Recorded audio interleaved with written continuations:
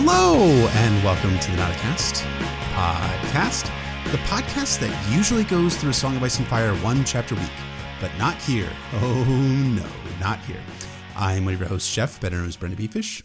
And I'm your other host, Emmett, better known as Poor Quentin. And welcome to our inaugural Game of Thrones Season 8 mini-episode thing where, God, Emmett, what the fuck are we even going to talk about here? Well, you know, the books we spend so much time talking about were based on this little HBO show. Oh. The books were written by this notorious hack, George R. R. Martin, who just adapts things from television for fun. So we thought we'd go back to the source material and do some episodes on Game of Thrones. Yeah, we both thought it would be fun to do this for you guys, figuring that there'd be a lot of interest here. And oh my gosh, there was so much interest. We had no idea when we even started this. Season 8, Game of Thrones, is out. That first episode is complete. It is in the can. And there were so many things that happened. So many things that happened in this episode. Just so many. Absolutely. It was a wild ride. It's been so long since season 7. And the fandom in every sense has grown so much since then. The anticipation was so high. I was scrolling through the timeline after the episode ended. And, you know, I follow a bunch of non-Game of Thrones people on Twitter, but it was just everyone. Like, my friends are talking about it, my family, this random YouTuber, this political commentator. Everyone's making Game of Thrones metaphors related to whatever their brand is on Twitter. Well, the real Game of Thrones is what the Spurs offense is going to do next. It's like everyone is putting it in those terms. It's a wild thing to witness, and that's a question completely divorced from the quality of the episode, which sounds like a bad thing, but I mean kind of respectfully. Like, we all come together around this in a way that kind of transcends the badness or goodness of the individual episode. And that was something to experience again. Every year I get excited for every single time that the episodes start to air and the season comes on HBO. And I think it's a lot of fun. It's a great community experience, I think. Like, I can only, and here's the thing, like, I can only imagine what it's going to be like when we finally get the announcement for the Winds of Winter, you know, next week or the week after, one of those times, what that's going to do for our community. And when we come up to, like, the books, like, coming out in 3 days, 2 days, 1 day, what are we're all flipping up at that point in time. So I think it's a lot of fun that way. Like I've said many times before, like, I got hooked on this series called A Song of Ice and Fire through the show itself. I know you're an OG. I'm a true fan and superior to you. Yes. Go on. So I have a special fondness for Game of Thrones as a TV show. And I know we have some people who listen to us who are not fans of Game of Thrones TV show, and that's fine if you're not. I enjoy it. There are places where I feel that there's some criticism that's worthy of the show, but a lot of the show I like. Even later seasons, I like a lot of the later seasons. I love the earlier seasons. I really like the later seasons. I don't know if that's an actual distinction or if it's just one in my mind. I'm not sure. I mean, if you did separate Game of Thrones seasons 1 through 4 from Game of Thrones seasons 5 through 8, I would list Game of Thrones seasons 1 through 4 among my favorite television shows of all time. Yeah. I am reluctant to say that about the show as a whole. I'm reluctant to compare it to something like the Deadwood, which I'm super excited about the movie version of that coming out. I think that's nearly a perfect show on its own. And I think every element works in a way that is somewhat above the level of Game of Thrones, but there's still nothing like Game of Thrones as appointment viewing. And even in the episodes that I think don't quite come together in terms of the writing, stuff like the White Hunt, as we've talked about before, there's still so much spectacle and so many character moments that carry us through. Obviously, we're not the first to say that, nor will we be the last, but that definitely came to mind watching Winterfell, the first episode of season 8. Yeah, it really, really did come to mind. I mean, I thought that season 8, episode 1 was really good, as I'll talk about here momentarily. But there were kind of some moments there where I'm also like, I just don't know if that necessarily works so well. And one of the things I think is going to be a common theme as we're going through this season is just how fast it feels like it's progressing towards the end. Absolutely.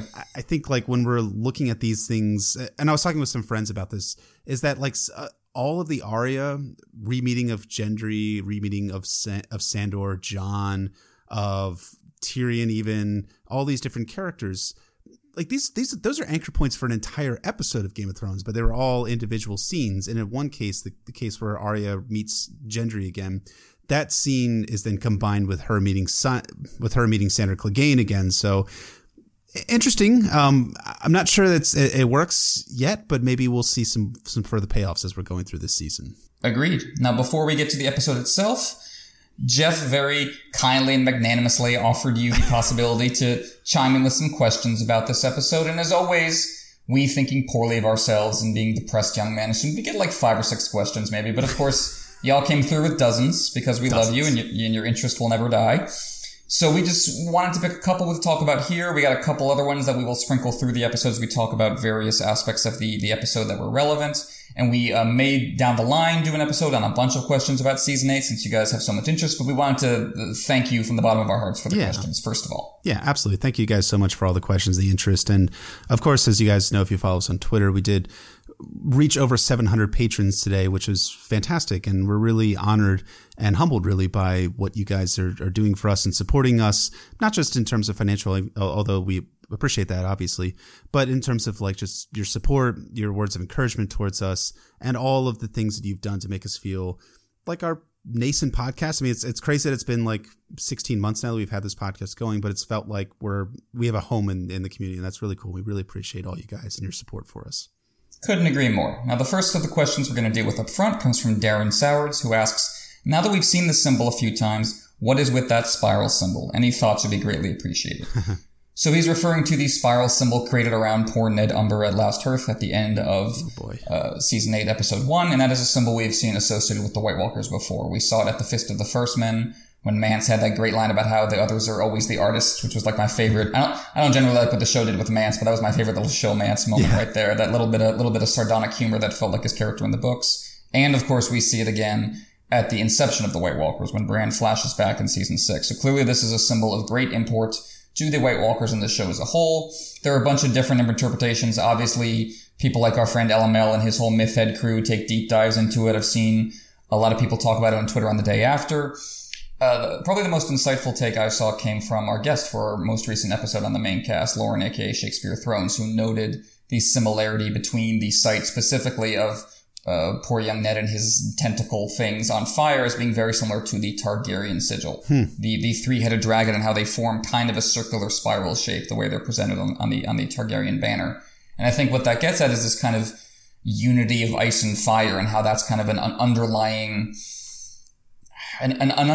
reality and an underlying secret that you can see in both books and show, the hint that these two seemingly opposing forces are actually connected. Yeah. And that there's some part of the backstory that brings the history of dragons and Valyria and blood magic and the history of others and children and ice magic together. And I think that symbol is important, therefore, not just to the White Walker's creation, but it kind of stands in for the backstory as a whole. Like, it stands in for mysteries. It stands in for there's more here to it than you know. And it's interesting to see the White Walkers kind of taunt people with that image. It suggests that there's more to their backstory, maybe to be revealed, or even if there's not, that they consider this kind of like the ultimate slap in the face to humanity. This revelation that we were once you, and we were made to kill you, and we're coming to kill you again. Yeah, I like that. I've never given it a lot of thought myself personally. I've always found it just be kind of a creepy sign that there's some sort of, call it intelligence or some sort of design behind the White Walkers in the show. Now, the books are different because, as we talked about in our very first episode in the Nauticast, when Elio Garcia Jr. and Lyndon Anderson talked with George R. R. Martin about the others, basically what they got from George was like, they don't have any culture. There's like, they don't really have anything going for them. Yes, they have a language of some sorts, but there's nothing really there. So to me, it's an interesting show invention, and to give the White Walkers a common leader in the form of the Night King and give them a common symbol and that kind of spiral symbol thing really works to emphasize their intelligence, but also to me emphasizes that their intelligence is motivated and driven by their desire to wipe out all human life, possibly all life together in Westeros and beyond. I like your idea, your and Lauren's idea a lot better though, because it's much more well thought out than my idea. Like, that's just symbolizing that they're smart, but they're smart because they want to kill people. That's the only reason that they have that symbol going for them. I mean, I think it was someone compared it on Twitter today, one of our friends, and I'm blanking. I think it might have been Grant. It might have been our patron, or Hand of the King, Wolfman Zach, compared it to the patterns in Westworld that were kind of hardwired into the robots on that show. The maze that they became obsessed with and was kind of just a symbol of intelligence itself. Yeah. So maybe that spiral speaks to it. Maybe it speaks to the metaphorical wheel that Dany wishes to break. Maybe it's a representation of that. I think it's supposed to suggest a lot of different things, but it's interesting to see the show kind of move in that symbolic direction, which is something they sometimes do, but not consistently. So I'll be interested to see how that plays out, if at all, over the course of the rest of season 8. Yeah. So thank you, Darren, for the question. Yeah, thanks, Darren, so much for the question. Our second question comes from Lady Randy, who asks, this isn't an episode-specific question, but how do you guys feel about having the ending of A Song of Ice and Fire spoiled for you by the show? I love watching Game of Thrones, but I'm mad I won't get to find out the end game from George R. R. Martin himself. I feel robbed. Even if I decide not to watch this season, there's just no way to log onto Twitter or walk into work without being spoiled, and that really pisses me off. I feel the emotion there. It's really good.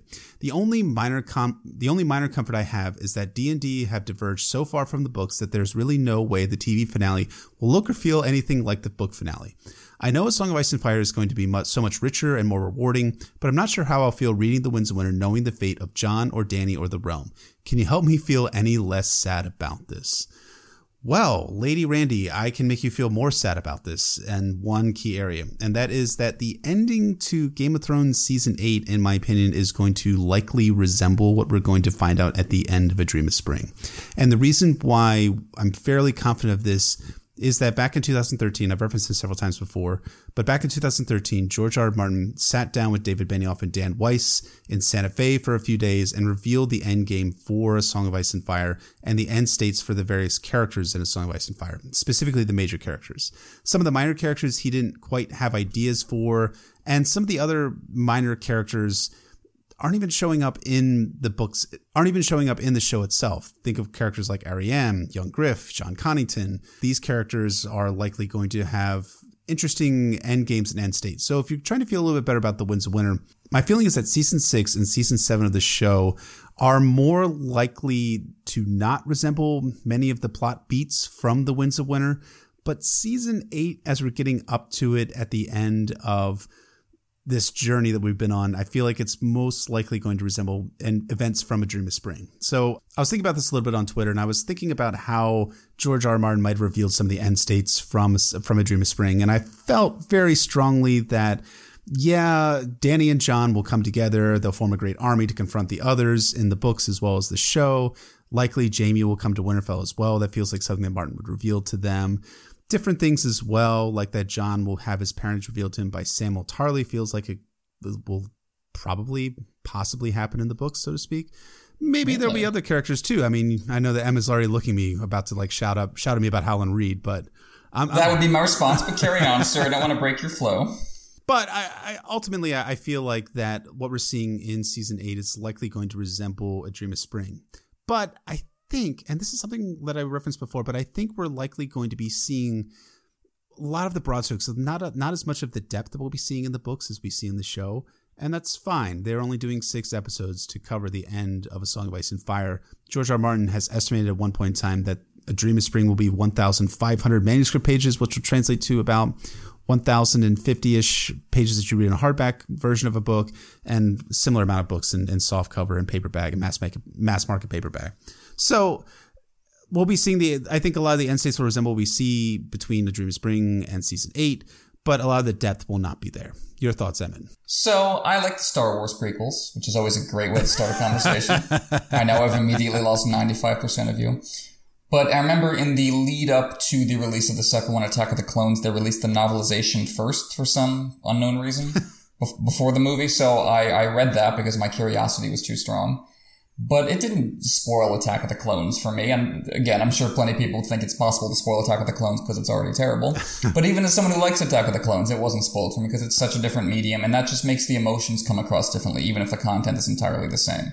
Reading about something and watching it unfold are just going to be different, even if the plot points are the same. Now that, of course, doesn't mean you can just restore the virgin experience to reading The Winds of Winter or A Dream of Spring. It's definitely going to be a different relationship, but I wouldn't characterize it as a ruined relationship. I think if and when we get versions of those events, because like you say, they're just going to be versions, plenty of the depth and minor characters will be missing.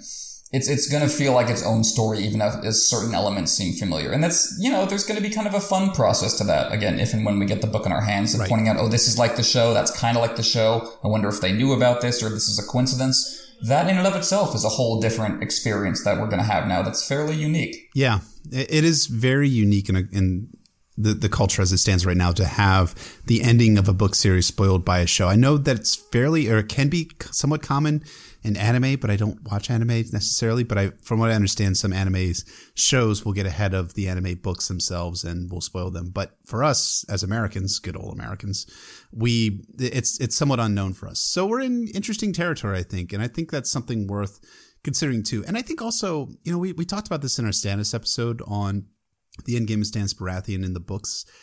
It's likely going to be similar in that Stannis will die, he'll sacrifice Shireen, but all of the motivations and the reasons why it happens is going to be so very different from books to show. And I think we're going to look back at events from season 5, for instance, and we'll be like, yeah, I see why you came to that conclusion and why you portrayed things that way. Yes, it happens somewhat in the books, but the plot pathway to get there is much more, but the plot pathway to get there is very different and will likely be more satisfying. So I think when we look at the ending for Game of Thrones season 8 and the ending between A Dream of Spring, I think we'll likely be more satisfied with what we see at the end of A Dream of Spring.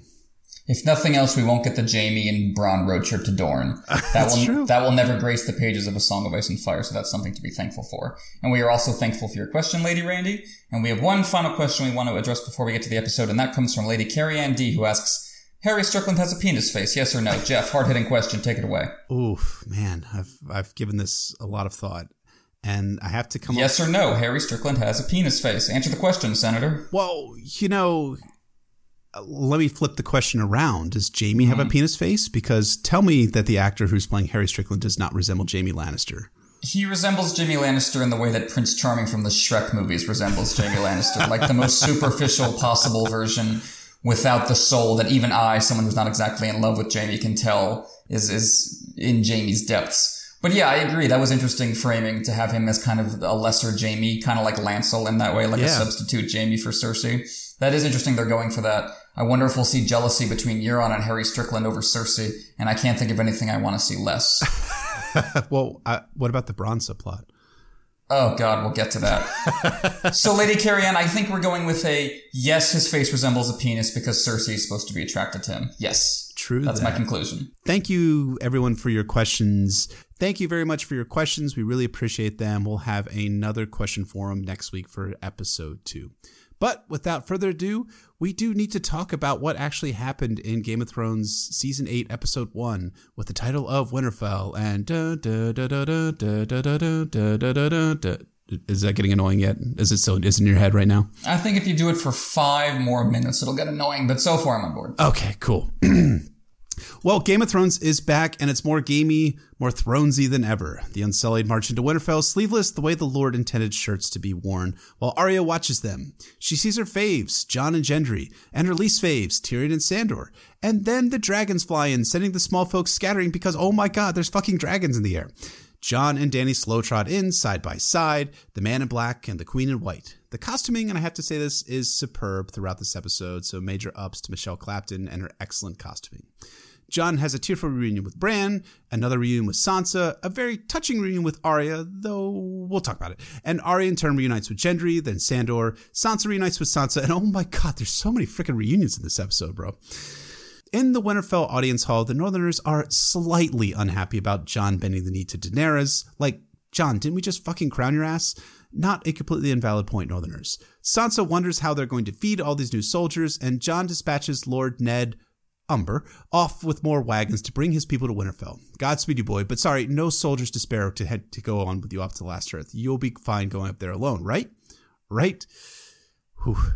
In King's Landing, Cersei is happy that the White Walkers have broken through. The Iron Fleet is back with the Golden Company, and Euron wants to do the nasty with the Queen, and the nasty he does. Bronn is at half-mast about to engage in a foursome when Qyburn arrives, giving him a crossbow and telling him there's a wagon full of gold in store for him if he kills Tyrion or Jaime. Both. Meanwhile, Euron gets weird with Yara, who's tied up aboard the Silence, and I'm really so tense about the subplot. What's going to happen? How will this get resolved? 5 minutes later, Theon boards the Silence and rescues Yara without a hitch. They sail north, and Yara declares she'll go to the Iron Islands, but Theon wants to go fight by the Starks. At least that's a nice touch. Back at Winterfell, Jon casually becomes the second of 3 heads of the dragons, riding Rhaegal into the sky. Bran tells Sam that Sam needs to tell Jon about his parentage, but before that, Dany tells Sam, so your dad, he's, dead. Your brother too. No hard feelings, right?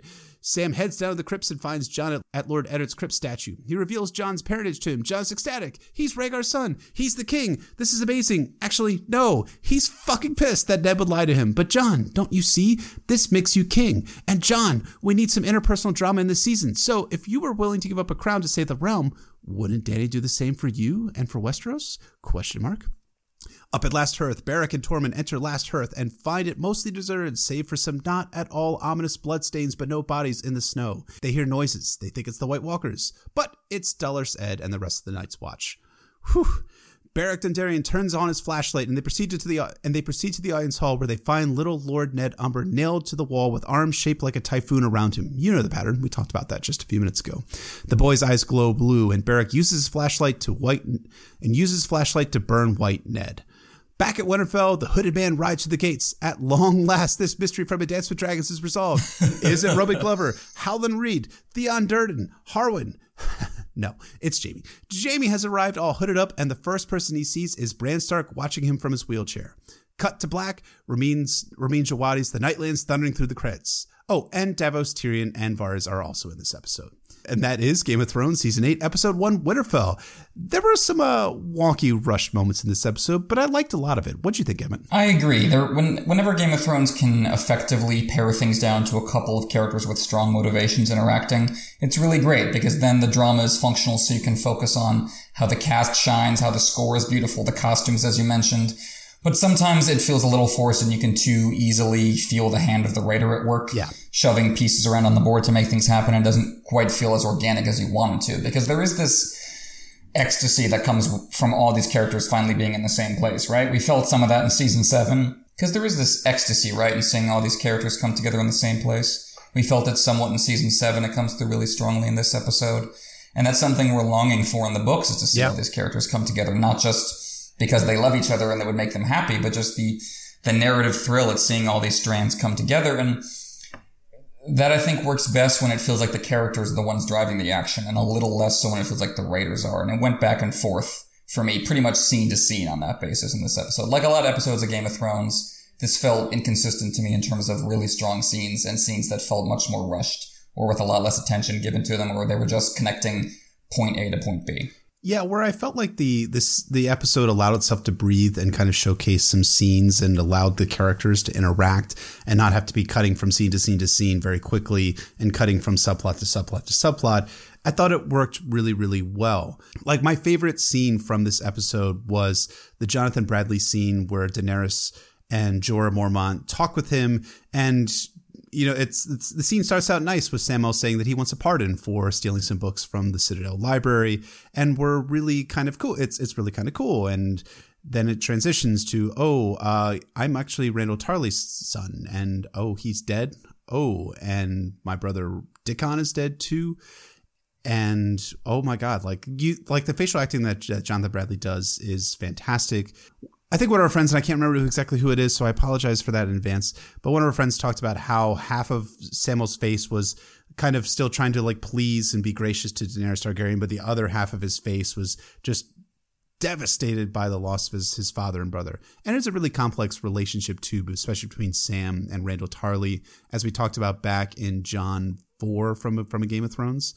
And it was good showing us that, even though Randall was complete monster to Samwell Tarley, that doesn't mean there's no emotions with having this person be taken from you. I mean, Randall raised Samwell in some way.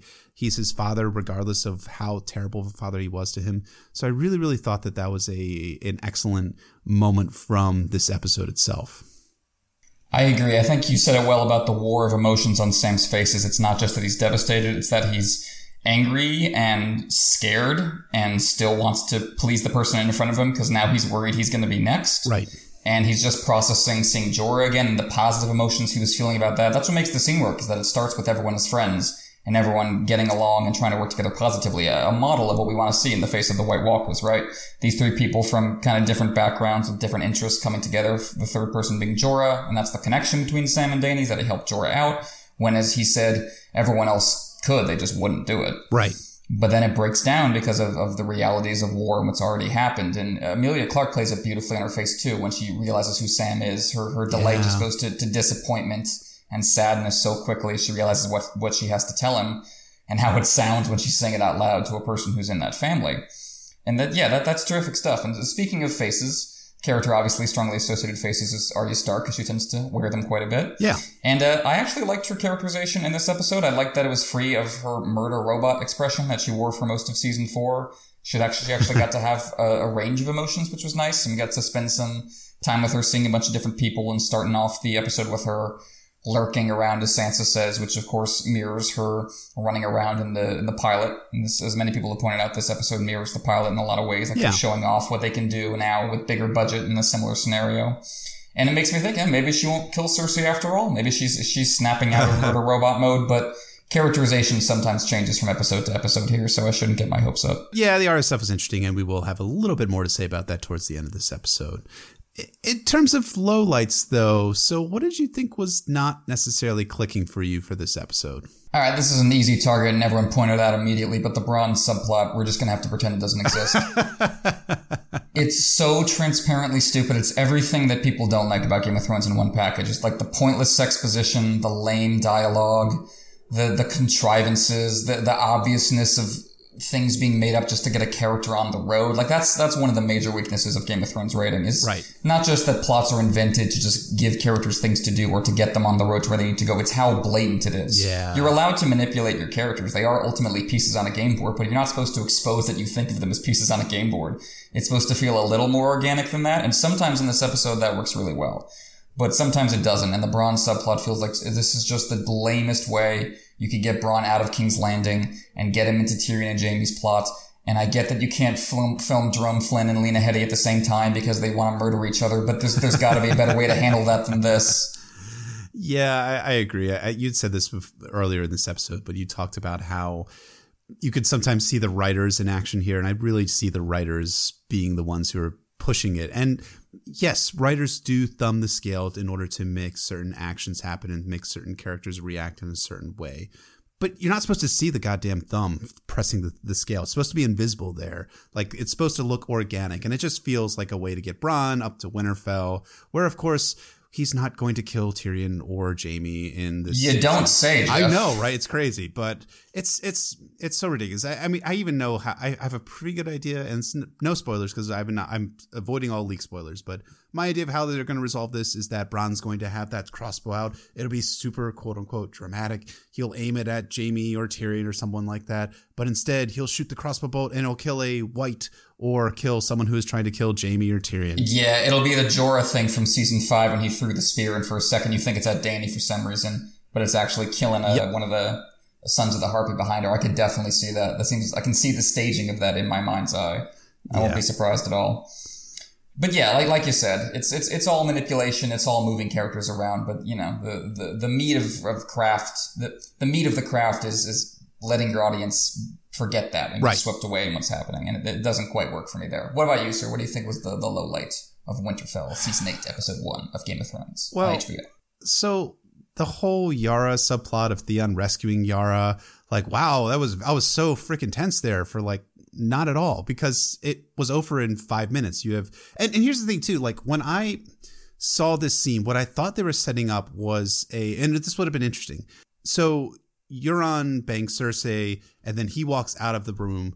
And then the next scene is Theon boarding the Silence to come rescue Yara. And I was hoping that as Theon was leading Yara away, he'd come face to face with Euron again. And it would be a good moment for Theon to like actually show some character growth. Sure, like the contrast with season 7. Right, where he jumps over the side of the ship in season 7, which is actually a very valid thing to say. And people who think differently, who are like, oh, Theon is being a coward here, don't actually realize that Euron at that point had a knife to Yara's throat and was going to kill her if he didn't kind of jump ship, which he actually did jump ship literally in that point. But I was hoping we would have something like that. Instead, Theon gets there, kills all of Euron's guards, and then rescues Yara, and then they're sailing off to, are they sailing aboard the Silence? Did they steal the Silence from Euron? As with Dorne, when they kill Tristan Martell somewhere, it's kind of unclear what the logistics are, if they're still tied up in King's Landing, how they got on board. Certain stuff does get hand-waved. And you're right, it's just over so quickly that it makes it absurd that this was ever supposed to be a threat in the first place. Right. Like, oh, the thing we expected to happen happened immediately with no obstacles. I mean, Euron was never going to look intimidating on the show, but this really just makes him look pathetic. That he can't hold on to Yara as a prisoner in enemy territory when Theon strolls in with what looks like 4 guys. Right. And the Silence looks like this massive ship surrounded by all these other massive ships, in which Euron just brought a mercenary army, but they can't keep hold of the one prisoner he has, who he very much wants to keep, as he said. Yeah. So in every respect, it reminds me of Yara's aborted rescue attempt with Theon in season 4. I think that was, But I actually think this wasn't as poorly staged as that one was, but in plot terms, I think this is even less satisfying. It was, but I do think there was a bit of a grace note of the whole subplot in that you had Theon and Yara talking aboard the ship afterwards. That was nice. And it's kind of like silly to me that Yara's just going to disappear from season 8, I guess, for the rest of the season, unless they happen to kind of retreat back to the Iron Islands, which maybe. Maybe? No. That was weird to hear her say that. I kind of hope they don't do that. I remember there were like theories that they were going to retreat to the Vale and take refuge at the Eyrie, which has its own kind of stupid to it, but at least that's cinematic and dramatic. Like the Vale, it's, cut off from everything. It's this big mountain. The Iron Islands are just a bunch of rocks. Right. Like that's why it's a parallel between Euron and Littlefinger in that they both just come from a bunch of rocks and hate that. Right. And just want something much huger and better. So there's not much dramatic there, so I fear like you that this is Yara being quietly written out of season 8 with maybe like she shows up at the end. Yeah, maybe she does. But I did like the fact that Theon's going back to Winterfell, and I do like that because it ties in beautifully with that scene from A Dance with Dragons where Theon is sobbing in front of the Winterfell heart tree, talking about how he should have died with Robb. Well, he can't die with Robb anymore because Robb has already died and Theon is still living, but now he can go die up at Winterfell next to Jon Snow and to the other Starks as well, as both a Stark and a Greyjoy, which is one of the better scenes from season 7. Agreed for sure. So moving on to our next section, we wanted to talk about the 2 major reveals in the episode, which are, of course, Jon becoming a dragon rider and Jon learning his parentage down in the crypts. And these are, of course, linked scenes in many respects. Yeah, they are really, really linked scenes. And we figure we start with one of our comments we got from Patreon with Sir, my Reverend Clint McBroom, who says, quick first reactions. Like the first almost first-person view of dragon riding. That was cool. I think the scene would have worked better after Jon was told of his parentage as his confirmation of it. All of Sansa's saltiness just seems like a bad soap opera. I know the show needs conflict to make drama, but this feels poorly done. So I agree with all 3 of those points to greater or lesser extents. I think that Sansa is not necessarily wrong to feel a bit estranged from Daenerys Targaryen, given all of the shit that she went through in order to ensure that Jon became king in the North. And now he's given up his crown for Daenerys. But let's focus instead on the dragon riding portion and the Jon's reveal of his parentage from Sam. So of the 2 scenes, I much prefer the crypt scene between Sam and Jon. I feel that scene was very well done. I love the blocking of it. I love the fact that you had Ned's statue looming over the conversation throughout. That was extraordinarily beautifully done. Well done cinematographically. The cinematography was awesome. I love every scene in the crypts, almost every scene in the crypts, besides that one scene with Littlefinger in season 5, but I will pretend that didn't exist. But ultimately, I think that scene was strong, and I think we got the version that I think is most likely going to happen in the books of when Jon finds out about his parentage, how that's not going to be a joyous event, but instead he's pretty pissed and kind of sad about it, and it makes complete character sense that they had portrayed Jon reacting that way. I know that there's the smarter folks in the fandom, me included, have always said that Jon's reaction to learning about his true parentage will not be one of happiness, but will actually be one of sadness and anger. And I was happy to see that portrayed on the small screen last night. Agreed, because this so shadows his relationship with Ned, and I love that that's what he went to first. This means Ned lied to me my whole life. Right. And how can I take that when the one thing I was sticking with was that he's an honorable man whose model I'm trying to follow here as best as I can. And who am I as king if that's not the model I'm following? Who am I as a man? And Sam is trying to urge him to, think of this positively and think of this as a new model. But for a number of reasons, including, of course, his relationship with Dany, Jon can't quite get there. And yeah, I thought that was beautifully played. I love that Sam stumbled into the crypt, that he literally fell in. That's a great character moment because that's exactly what Sam Tarly would do. Right. He wouldn't walk in all gracefully. He would literally trip and fall on his way to this this hollowed inner sanctum, and Sam just kind of collapses in. That's perfect. But yeah, as Sir Reverend Clint McBroom says, the dragon riding scene has this kind of taint for me because I feel like it was a little out of order. That would have worked really beautifully coming after the crypt scene. Like Jon is struggling with how to tell this to Dany, how to process it, and he rides a dragon, the symbol of House Targaryen, the dragon named for his father, right, Rhaegar Targaryen. And that's how he kind of, if not comes to terms with it, then at least finds part of it he can embrace and live with. It's unfair to hold a scene in a show to the standard of a scene that doesn't exist anywhere except our minds. That's obviously ridiculous. And as we've said before, we have to try to be reasonable with our complaints about the show. But on the other hand, I saw someone saying online, like, oh, I don't understand complaints about it. They're in love and they're flying dragons. And I'm like, well, you could say Batman v Superman is an awesome movie because it's Batman fighting Superman, but most people still didn't love that movie.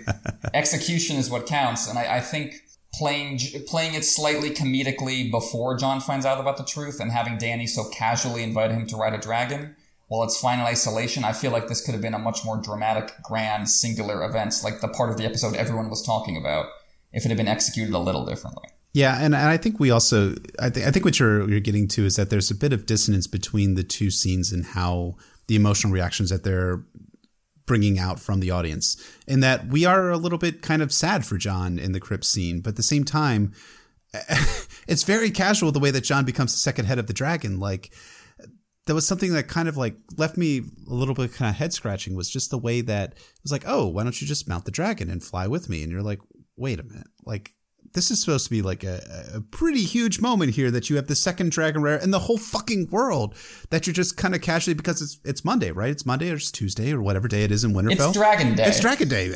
Anyone can try and ride a dragon. It's right there in the calendar. Yeah, Dany should be more like freaked out about this, right, or interested that this random Stark bastard has the ability to so easily fly a dragon with barely any problems. Look at the season 6 scene with Tyrion where he descended into the dragon pit and had this eerie face-to-face. And obviously nothing really came of that directly. If anything, was more symbolic, I guess, showing his connection to Dany near Crusade. But that felt more like a grand, dramatic, about-to-be a dragon rider scene. Right. Than this did. This felt, compared to that, a little overly casual. Yeah, and the other thing, too, is like when you go back to season 5 or at the end of A Dance of Dragons, when Daenerys actually mounts Drogon for the first time, it is one of the most compelling scenes in the books. In the show, I don't want to get too much into it, but at the same time, like it's very much, it's a very huge deal, regardless of whether you're reading it in A Dance of Dragons or watching it in season 5, that Daenerys is finally mounted a dragon. Like, this is huge. This is a massive, massive deal for Daenerys, her character. She's embracing her dragon side as opposed to Meereen and all those things, and which I don't want to get into here because we're not talking about Meereen, because that's whole like 3 seasons ago. But at the same time, Jon just kind of casually jumping on the back of Rhaegal and riding around with Daenerys like it's fun, happy time, just struck me as a interesting, not great note. I mean, I loved like a lot of like the first person view, kind of the over the shoulder view of the dragon riding. It felt very Superman-ish, which was interesting. Yeah, that was cool. And the music was really cool too. I like that Ramin Djawadi used the kind of triumphant Daenerys riding the dragon music, which is one of my favorite kind of lesser appreciated notes that the Ramin uses for Game of Thrones. But I do think that there's a dissonance there between the emotional setup between that scene and what we see in the crypts itself. And I think, and I had talked about this a little bit on Twitter last night before I went to bed because I was very, very tired. But I was talking about how, in a sort of rewrite way sort of thing, yes, you should have had the crypt scene come before, but instead of having Jon talk about how being upset but seeming to accept that he's actually Rhaegar's son, have him actually come and be in denial about it. Like, I'm not Rhaegar's son. I refuse to believe any of that because I was Ned Stark's son. There's no way that could possibly happen. Yeah, that's good. And then instead, like, have him then have the confirmation coming from dragon riding, and kind of set it up too, make it a little bit dramatic, so to speak, where you have something like Daenerys talking about, oh, well, I've read a book here and there that have talked about how there were all these dragon riders at the Dance of the Dragons, and 2/3 of them died because the dragons rejected them or ate them or burned them alive. But maybe that's just kind of what the Maesters are saying. Maybe that's not true. And then kind of Jon, like, trepidatiously kind of climbing aboard the dragon, and he gets on, and like it's like kind of tense for a moment whether the dragon is going to eat him or burn him alive or kick him off or something like that. But instead the dragon takes off, and like you would have that. Yeah, go ahead. Yeah, a little more weight to the dragons. I mean, they are supposed to be, you can have their adorable moments, but yeah, more fear, more tension, more kind of information from Dany. I like a lot of the direction you're going with this, just to give it more of a sense that Jon has changed afterwards in ways other than horses are now ruined for him, right, as he says. Right. Which is a cute line, but I need more impact than that from the first time you ride a dragon, brother. Yeah, I agree with that. So I think we're coming down to the crypt scene was really good.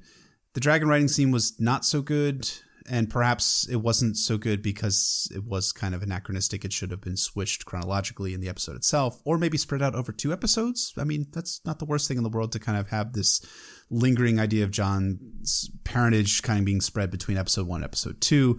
I do imagine that in episode 2 itself, we are likely going to have Jon and Daenerys chit-chatting, so to speak, about Jon's parentage and whether he's the king or not right before we get to the battle itself, because what would Game of Thrones love more than interpersonal drama that is suddenly interrupted by the fact that the White Walkers have come and they've come to destroy all of humanity and wipe out Winterfell itself? Perfectly said. I think that's going to be the structure for sure. And then Cersei's Golden Company shows up to screw with things even more. I would bet that's what we're going to see unfold over the next couple episodes. So we wanted to close out this episode by talking about what surprised us, because of course we made a whole bunch of predictions on our Patreon. You can find over at patreon.com/NotAcastASOIAF. And some are looking to be proven right, some may be looking to be proven wrong as we proceed through the season from this first episode. But we wanted to talk about what surprised us and what didn't quite work like we thought it was going to. In terms of Yara's rescue, we already mentioned the speed. That was kind of unfortunate in terms of how easily and quickly it was resolved. But something that I did like, that I didn't expect, was the utter lack of rape in that scene. I was honestly expecting Yara to go through something awful like at Craster's Keep, given how this show tends to handle these kind of situations. And obviously, you can use rape effectively in drama, and there are people who have argued that the sexual violence in Game of Thrones is handled well and works for them as people who've experienced violence, and all these viewpoints are valid and fair. Yeah. I don't want to just write off how Game of Thrones uses sexual violence as inherently bad, but I don't like it for the most part. I think it tends to destroy the drama of scenes and just leave you with an icky taste in your mouth, and I think it would have done that here. So I was glad and surprised that did not happen. I was too, although why couldn't have Yara been tied to the Mast of the Silence just like Aaron Damphair was in The Forsaken?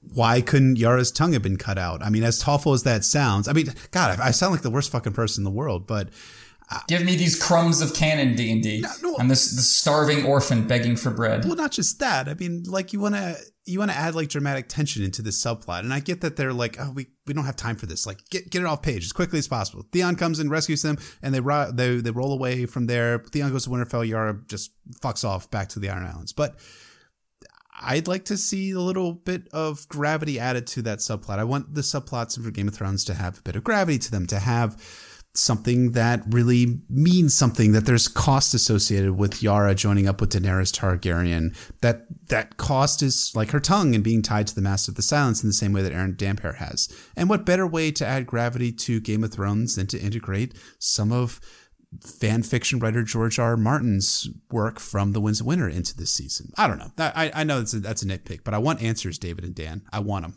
I think for me it works a little better in the page because you have this element of a religious arc that gives the torture some meaning.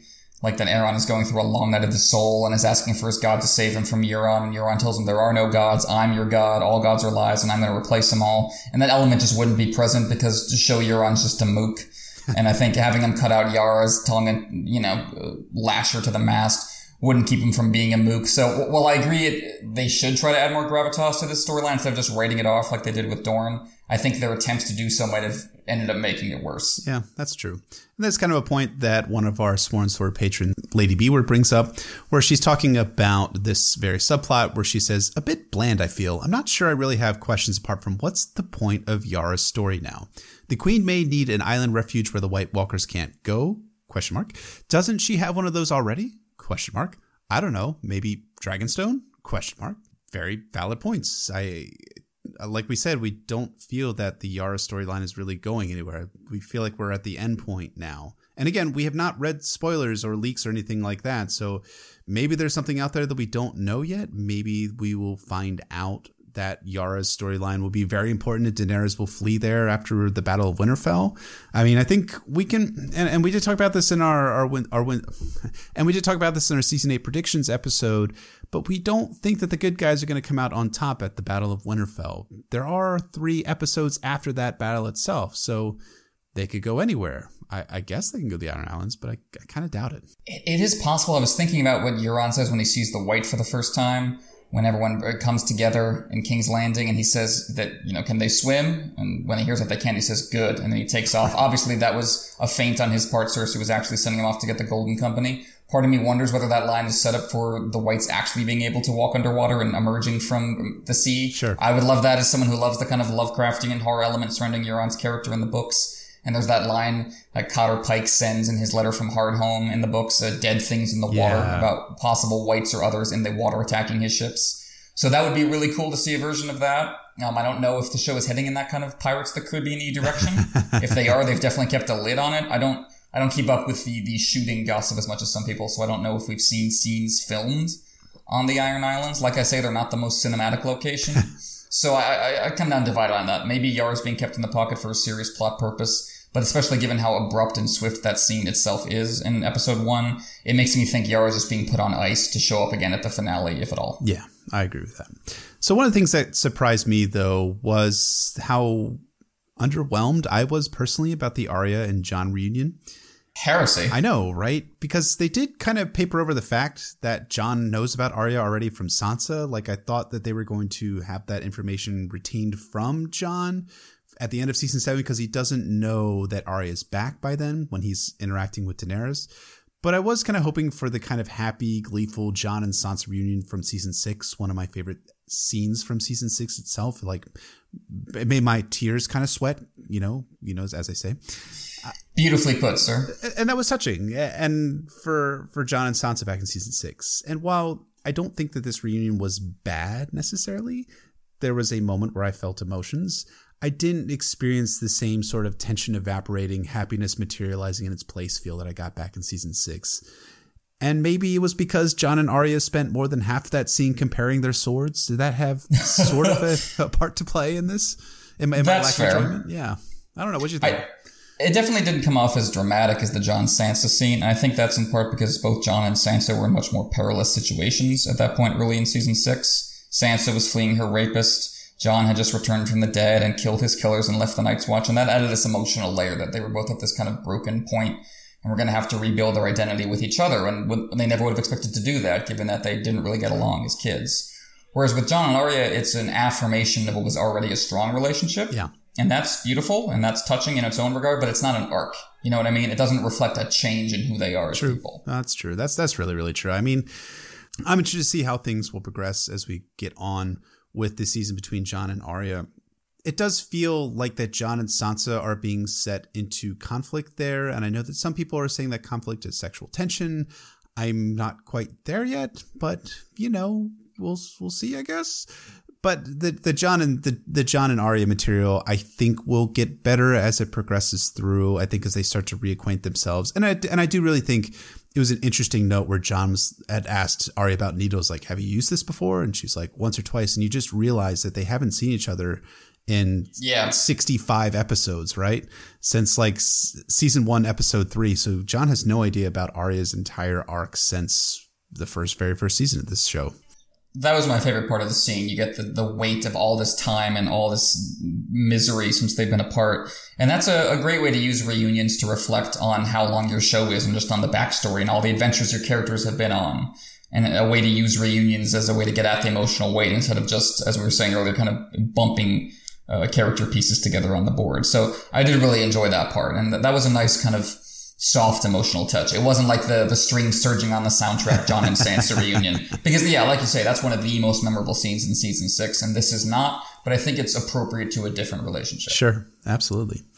So I think that about wraps us up for this mini episode analyzing Game of Thrones season 8, episode 1, Winterfell. We hope that you guys have enjoyed listening to this. As always, please rate and review us on iTunes, Google Play, SoundCloud, Podbean, anywhere and everywhere you find your podcasts. Check out our Patreon if you haven't already at patreon.com/NotAcastASOIAF, where you can get early releases of our weekly episodes, exclusive episodes on various topics ranging from Volantis to Stannis to our predictions for Season 8 of Game of Thrones. May they long rest in peace.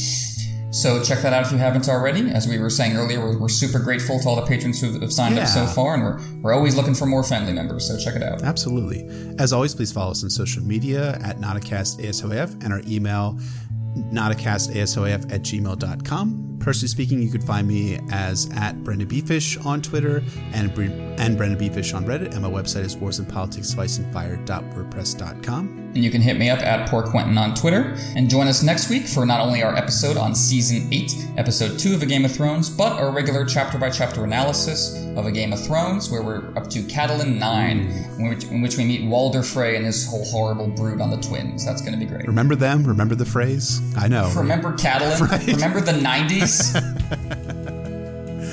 And we will see you guys next week.